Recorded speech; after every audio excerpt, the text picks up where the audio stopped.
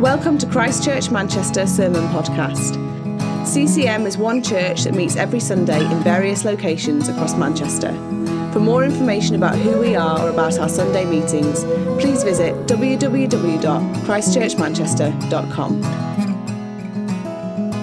My home is not on this earth, not in this world. So I wonder if anyone here can remember the first time you lit a fire by yourself. So I can't remember the first one particularly, but I remember countless attempts in my childhood back garden with twigs like this, like they did in the movies with my brother, and we were never successful, which I think was probably like a relief for my parents. But there's a great story that circulates our family gatherings, which is about my dad when he was about 4 or 5.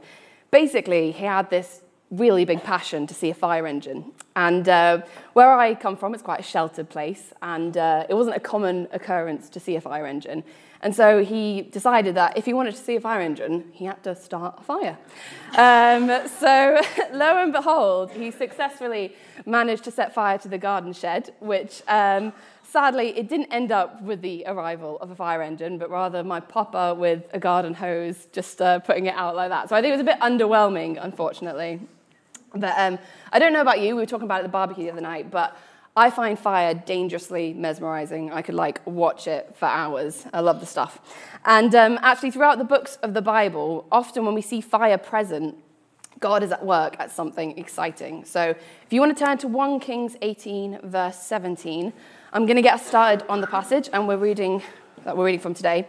So this is quite a dramatic passage. So we land in Israel, which is a divided nation at this time. And as we've heard from previous weeks, King Ahab, the evil king, is on the throne, and he has turned away from following the true God Yahweh and has turned instead to worship the idol Baal. So I'm just going to read it. So 1 Kings 18, verse 17. When Ahab saw Elijah, Ahab said to him, "Is it you, you troubler of Israel?" And he answered, "I have not troubled Israel, but you have, and your father's house, because you have abandoned the commandments of the Lord and followed the Baals. Now, therefore, send and gather all Israel to me at Mount Carmel, and the 450 prophets of Baal and the 400 prophets of Asherah, and who eat at Jezebel's table." So Ahab sent to all the people of Israel and gathered the prophets together at Mount Carmel. And Elijah came near to all the people and said, "How long will you go limping between two different opinions? If the Lord is God, follow him, but if Baal is, then follow him."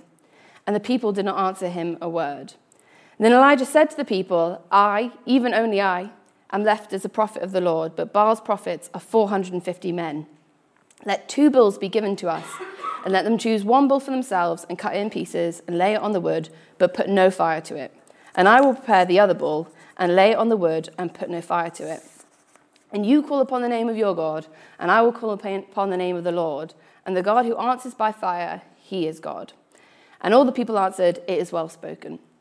Then Elijah said to the prophets of Baal, "Choose for yourselves 1 bull and prepare it first, for you are many, and call upon the name of your God, but put no fire to it." And they took the bull that was given to them, and they prepared it and called upon the name of Baal from morning until noon, saying, "O Baal, answer us." But there was no voice, and no one answered. And they limped around the altar that they had made. And at noon, Elijah mocked them, saying, "Cry aloud, for he is God. Either he is musing, or he is relieving himself, or he's on a journey, or perhaps he's asleep and must be awakened." And they cried aloud and cut themselves after their custom with swords and lances until the blood gushed out upon them. And as midday passed, they raved on until the time of the offering of the sacrifice, but there was no voice. No one answered, no one paid attention. Then Elijah said to all the people, "Come near to me." And all the people came near to him, and he repaired the altar of the Lord that had been thrown down. Elijah took 12 stones according to the number of tribes of the sons of Jacob, to whom the word of the Lord came, saying, "Israel shall be your name." And with the stones he built an altar in the name of the Lord. And he made a trench about the altar, as great as would contain 2 seahs of seed. And he put the wood in order, and cut the bull in pieces, and laid it on the wood. And he said, "Fill 4 jars with water, and pour it on the burnt offering and on the wood." And he said, "Do it a second time." And they did it a second time. And he said, "Do it a third time." And they did it a third time. And the water ran around the altar and filled the trench also with water. And at the time of the offering of the sacrifice, Elijah the prophet came near and said, "O Lord, God of Abraham, Isaac, and Israel, let it be known that this day that you are God in Israel, and that I am your servant, and that I have done all these things at your word. Answer me, O Lord, answer me, that this people may know that you, O Lord, are God, and that you have turned their hearts back. Then the fire of the Lord fell and consumed the burnt offering, and the wood and the stones and the dust, and licked up the water that was in the trench. And when all the people saw it, they fell on their faces and said, "The Lord, he is God. The Lord, he is God." So the false god of Baal that King Ahab was worshipping at this time was known as the god of fertility, rain and dew, which was a little ironic because as it stands, Israel hasn't seen rain for 3 years. It's currently in a drought. And as we see earlier in the chapter before, in 1 Kings 17, Elijah says, "As the Lord, the God of Israel, lives, whom I serve, there'll be neither dew nor rain in the next few years except at my word." So King Ahab is currently blaming Elijah for the lack of rain, but in reality, the drought is coming because the king and his country have turned away from God. And in Deuteronomy 28, it talks about the consequences of Israel if the people turn themselves away from the true God. It says in verse 24, "The Lord will turn the rain of your country into dust and powder." So at the beginning of this chapter, we see God instruct Elijah to go and kind of this cook-off scenario where Elijah challenges 450 prophets of Baal on this mountain, Mount Carmel, to see whose God is more powerful. And he says, "You'll get a bull, I'll get a bull. We'll both place them on altars and call the names of our gods, and then we'll see who can set it alight, whose God will send fire from heaven." So then he basically says as well, "We're not going to flip for it. You're going first, I'm going second." Which, in his defense, he's currently 450 versus 1, so we'll give him that. So the 450 prophets of Baal agree, they prepare their bull, and then they call on the name of their God from morning till noon, and there's nothing. Bearing in mind that when Baal was depicted in physical form, the guy was even holding a lightning bolt, so there should be a piece of cake for him. But there is nothing, and they cry out, they hobble, they limp, they dance, depending on what translation you have, around the altar, but there's still no reply. Elijah, we see then, in a bit of a bold move, begins to mock their God. He says, essentially in verse 27, "Looks like your God is asleep on the job," or clearly he's busy, nature must be cooling. I had to relook at that one. I was like, did he literally just say that his God was on the toilet? I was like, I think he did, yeah. Elijah in this moment is basically like the king of trash talking, and this then makes the prophets of Baal even more distressed. And in verse 28, they even begin to then cut themselves in desperation, crying out to their false god. And we're going to look at this passage in 2 parts, or rather 2 rounds. And so we've got the prophet of Baal's sacrifice, and then also Elijah's. So what can we learn from round 1? So in verse 21, it says, "Elijah came near to all the people and said, 'How long will you go limping between 2 different opinions?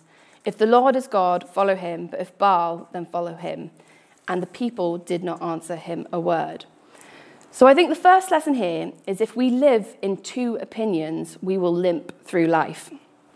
A year or so ago, I had a crack at doing a diet where Monday to Thursday, I would eat insanely healthily. I would eat salads, hummus, no alcohol. And then Friday to Sunday, I'd eat burgers, chips, pizza, wine, bread, you name it, I ate it. And this was like the week's meal plan, basically. And embarrassingly, it took me and Rosie longer than it should have to realise that this diet wasn't going to work. We were eating 2 contradicting diets and still expecting to see weight loss. And instead, nothing changed. And I couldn't defend or argue that this diet was working because it wasn't. And in reality, it was quite comfortable, because it didn't take a high level of discipline or change, really. So this is what we see the Israelites are facing here. Now, the end of verse 21, after Elijah has questioned their wavering faith, they respond with nothing, and the people did not answer him a word. There was no objection to Elijah's claim, and there was no repentance either. So they didn't have the courage to either defend their opinion, yes, Baal is the one true God, you should follow him, or to change it. Instead, they were happy to live this life of low conviction, almost coasting, following something that gave them maybe surface value and meaning, but didn't demand much. And their silence confirms this almost motionless faith as well.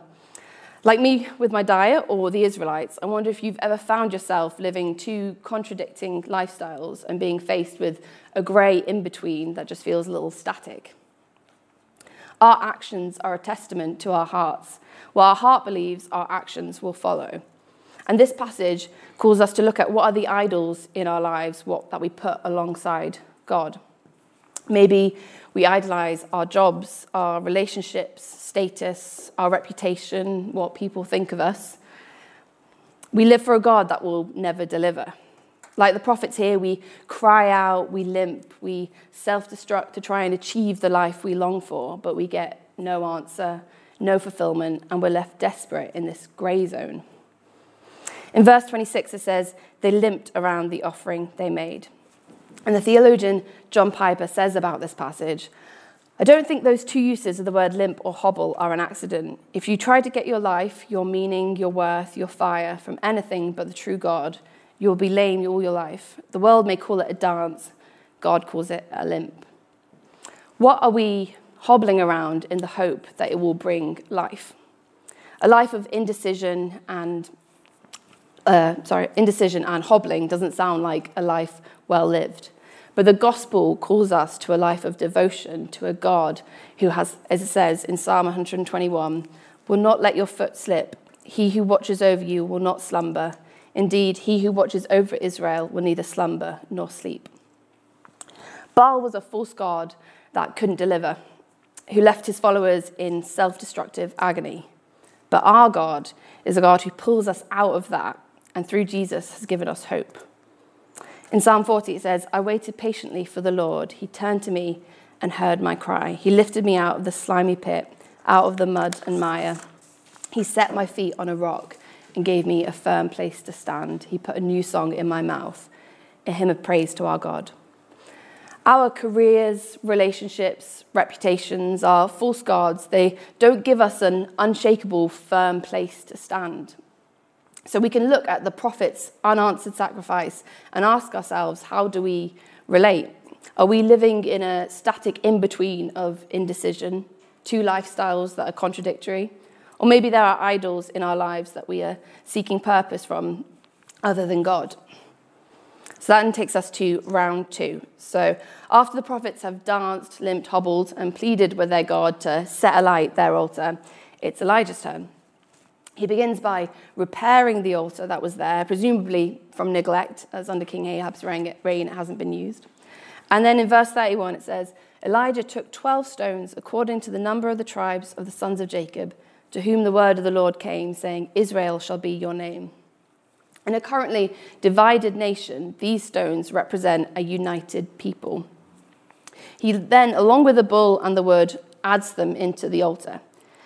Then, as if sending fire from heaven wasn't enough of a challenge, in verse 33, he says to the people, fill 4 jars with water and pour it on the burnt offering and on the wood. This is like the biggest flex ever, as he's basically saying to the prophets, this is how much I believe that my God is going to come through. Then, as though once wasn't enough, he says, do it again and again. And then Elijah turns to God. From verse 36, he says, O Lord, God of Abraham, Isaac, and Israel, let it be known this day that you are God in Israel, and that I am your servant, and that I've done all these things at your word. Answer me, O Lord, answer me, that this people may know that you are God, that you have turned their hearts back. Then the fire of the Lord came and fell and consumed the burnt offering and the wood and the stones and the dust, and licked up the water that was in the trench. And when the people saw it, they fell on their faces and said, the Lord, he is God. The water, the bull, the stones representing Israel, all consumed by God's power. For me, the most significant part of Elijah's sacrifice here is his prayer to God, answer me, O Lord, answer me, that they may know your God. You have turned their hearts back. Have you noticed Elijah doesn't even ask for fire to come here? There's no mention of fire whatsoever in his prayer. Instead, he prays for the people right in front of him. Let it be known that this day that you are God in Israel, this people may know you are God. You have turned their hearts back. Elijah's prayer is personal and local, and he doesn't refer to the cook-off, Baal, or even the soggy bull that's in front of him, but he focuses on the people in front of him, that they may know that you are God. This contest is advertised as whose God is stronger, but it's also a battle for the hearts of the people of Israel. God is in the business of turning people's hearts back to him. Through the eyes of religion and the prophets here, they were all doing all that they could to get their God's attention, crying out, cutting themselves, doing all they could to try and get Baal's heart to turn to them. What will it take for me to turn his heart to me? That is religion. What can I do to make myself right with God, to make myself clean and worthy? But Elijah clearly says in verse 37 that you have turned their hearts back. We can come to God not because of anything that we've done, but because of everything that he has done. His heart is already turned to us. It's our hearts that are the problem. It's our hearts that need to be turned to him. And maybe you're new to this whole church thing and you don't really know about the measures to which God loves you. And if that is you, I would love to pray with you at the end of the meeting. But know this, God is longing for the day that your heart will turn back to him. Like the story of the prodigal son in Luke 15, who left his father, went his own way, fell on desperate times, and then when he was at his lowest, ran back to his father, who was waiting for him with open arms. Jeremiah 31 verse 3 says, I have loved you with an everlasting love. I have drawn you with unfailing kindness. His heart is turned towards us. So Elijah prayed this prayer, and then the fire came. And as I mentioned earlier, when we see the presence of fire in the Bible, rarely is it insignificant. Often it can mean the sealing of a covenant. So, for example, if you turn your Bibles to Genesis 15, in Genesis, God promised Abraham that he would have many descendants, as many as the stars that are in the sky, despite the fact that Abraham and his wife Sarah had no children at this time. So instructed by God, Abraham then begins to carry out this bit of a weird traditional Chaldean covenant that basically involves cutting animals in two and then placing them in parallel lines either side. And then the two participants of the covenant would walk together through this, and that would seal the promise, basically. So this was a blood agreement, meaning that if either parties of this covenant broke the promise, they would be cut in two like the animals before them.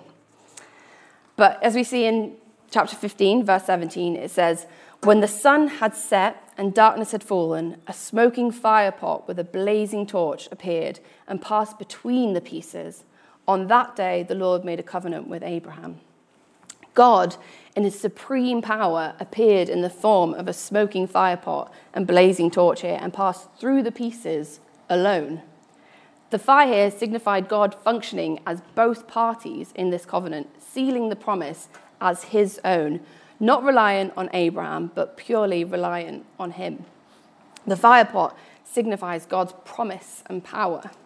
And this happens multiple times within the Bible. So we've got with Moses, when God appears as a burning bush in Exodus 3 and promises to bring the Israelites out of Egypt to the promised land.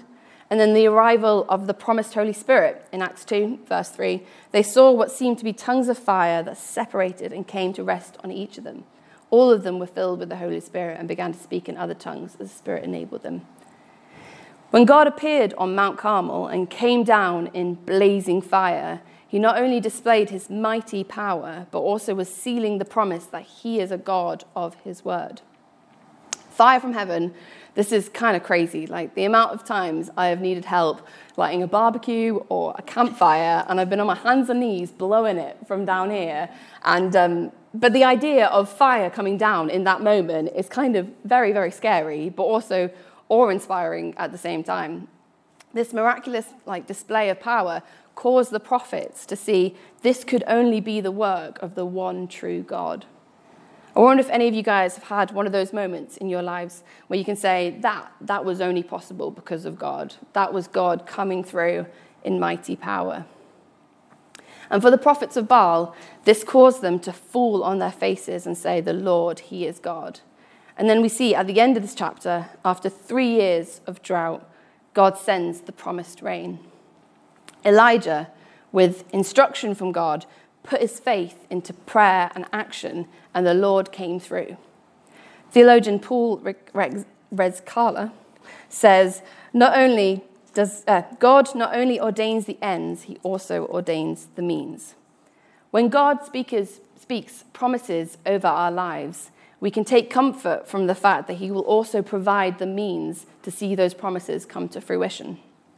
This is something that I've really grappled with over the years, and God spoke into my life when I was at a young age, and 12 years later, I'm still yet to see the full fruit of those promises. But I know that the God who delivers the promised rain, who redeemed us all through his Son, that was also promised, will also deliver in my life too. And there are other promises that God has put in your life that you're waiting to see to come to fruition. God's sovereignty in these situations, it's not an excuse for us to sit back and simply say, well, in God's timing, which is obviously a very true statement. It is all in God's timing. But Elijah was an active participant in seeing God's promises fulfilled, and we can be a part of that too. But like what we learned in Genesis 15 just before with Abraham, we can take comfort that God is ultimately the fulfiller of his promises. The prophets of Baal were indecisive. They were chasing after the wrong things, false gods. Their hearts weren't turned toward the Lord. But God is relentlessly pursuing us. His heart is towards us. He's a consuming fire, and he has placed promises over all of our lives. He has promised to give us strength, to give us rest, to protect us. He has promised us freedom from sin, to be with us. And he who has began a good work in us will carry it on to completion. I'm just going to get the band back, and I'm just going to pray for us. Now, when I was preparing this preach, I felt like it was for 3 different groups of people. So for one group, maybe you're not a Christian and, kind of like very, like I said earlier, very new to this all, and like, oh, this God, I don't know who this God is. Who is he? Does he love me? And then also for those of us who may be Christians for a while, and do you guys want to stand? Maybe been Christians for a while, and are starting to maybe notice idols in our lives that have come, and we see more purpose and fulfillment in them than we do God. And then lastly, for those of us who maybe have yet to see promises fulfilled and living in that and waiting on God for that.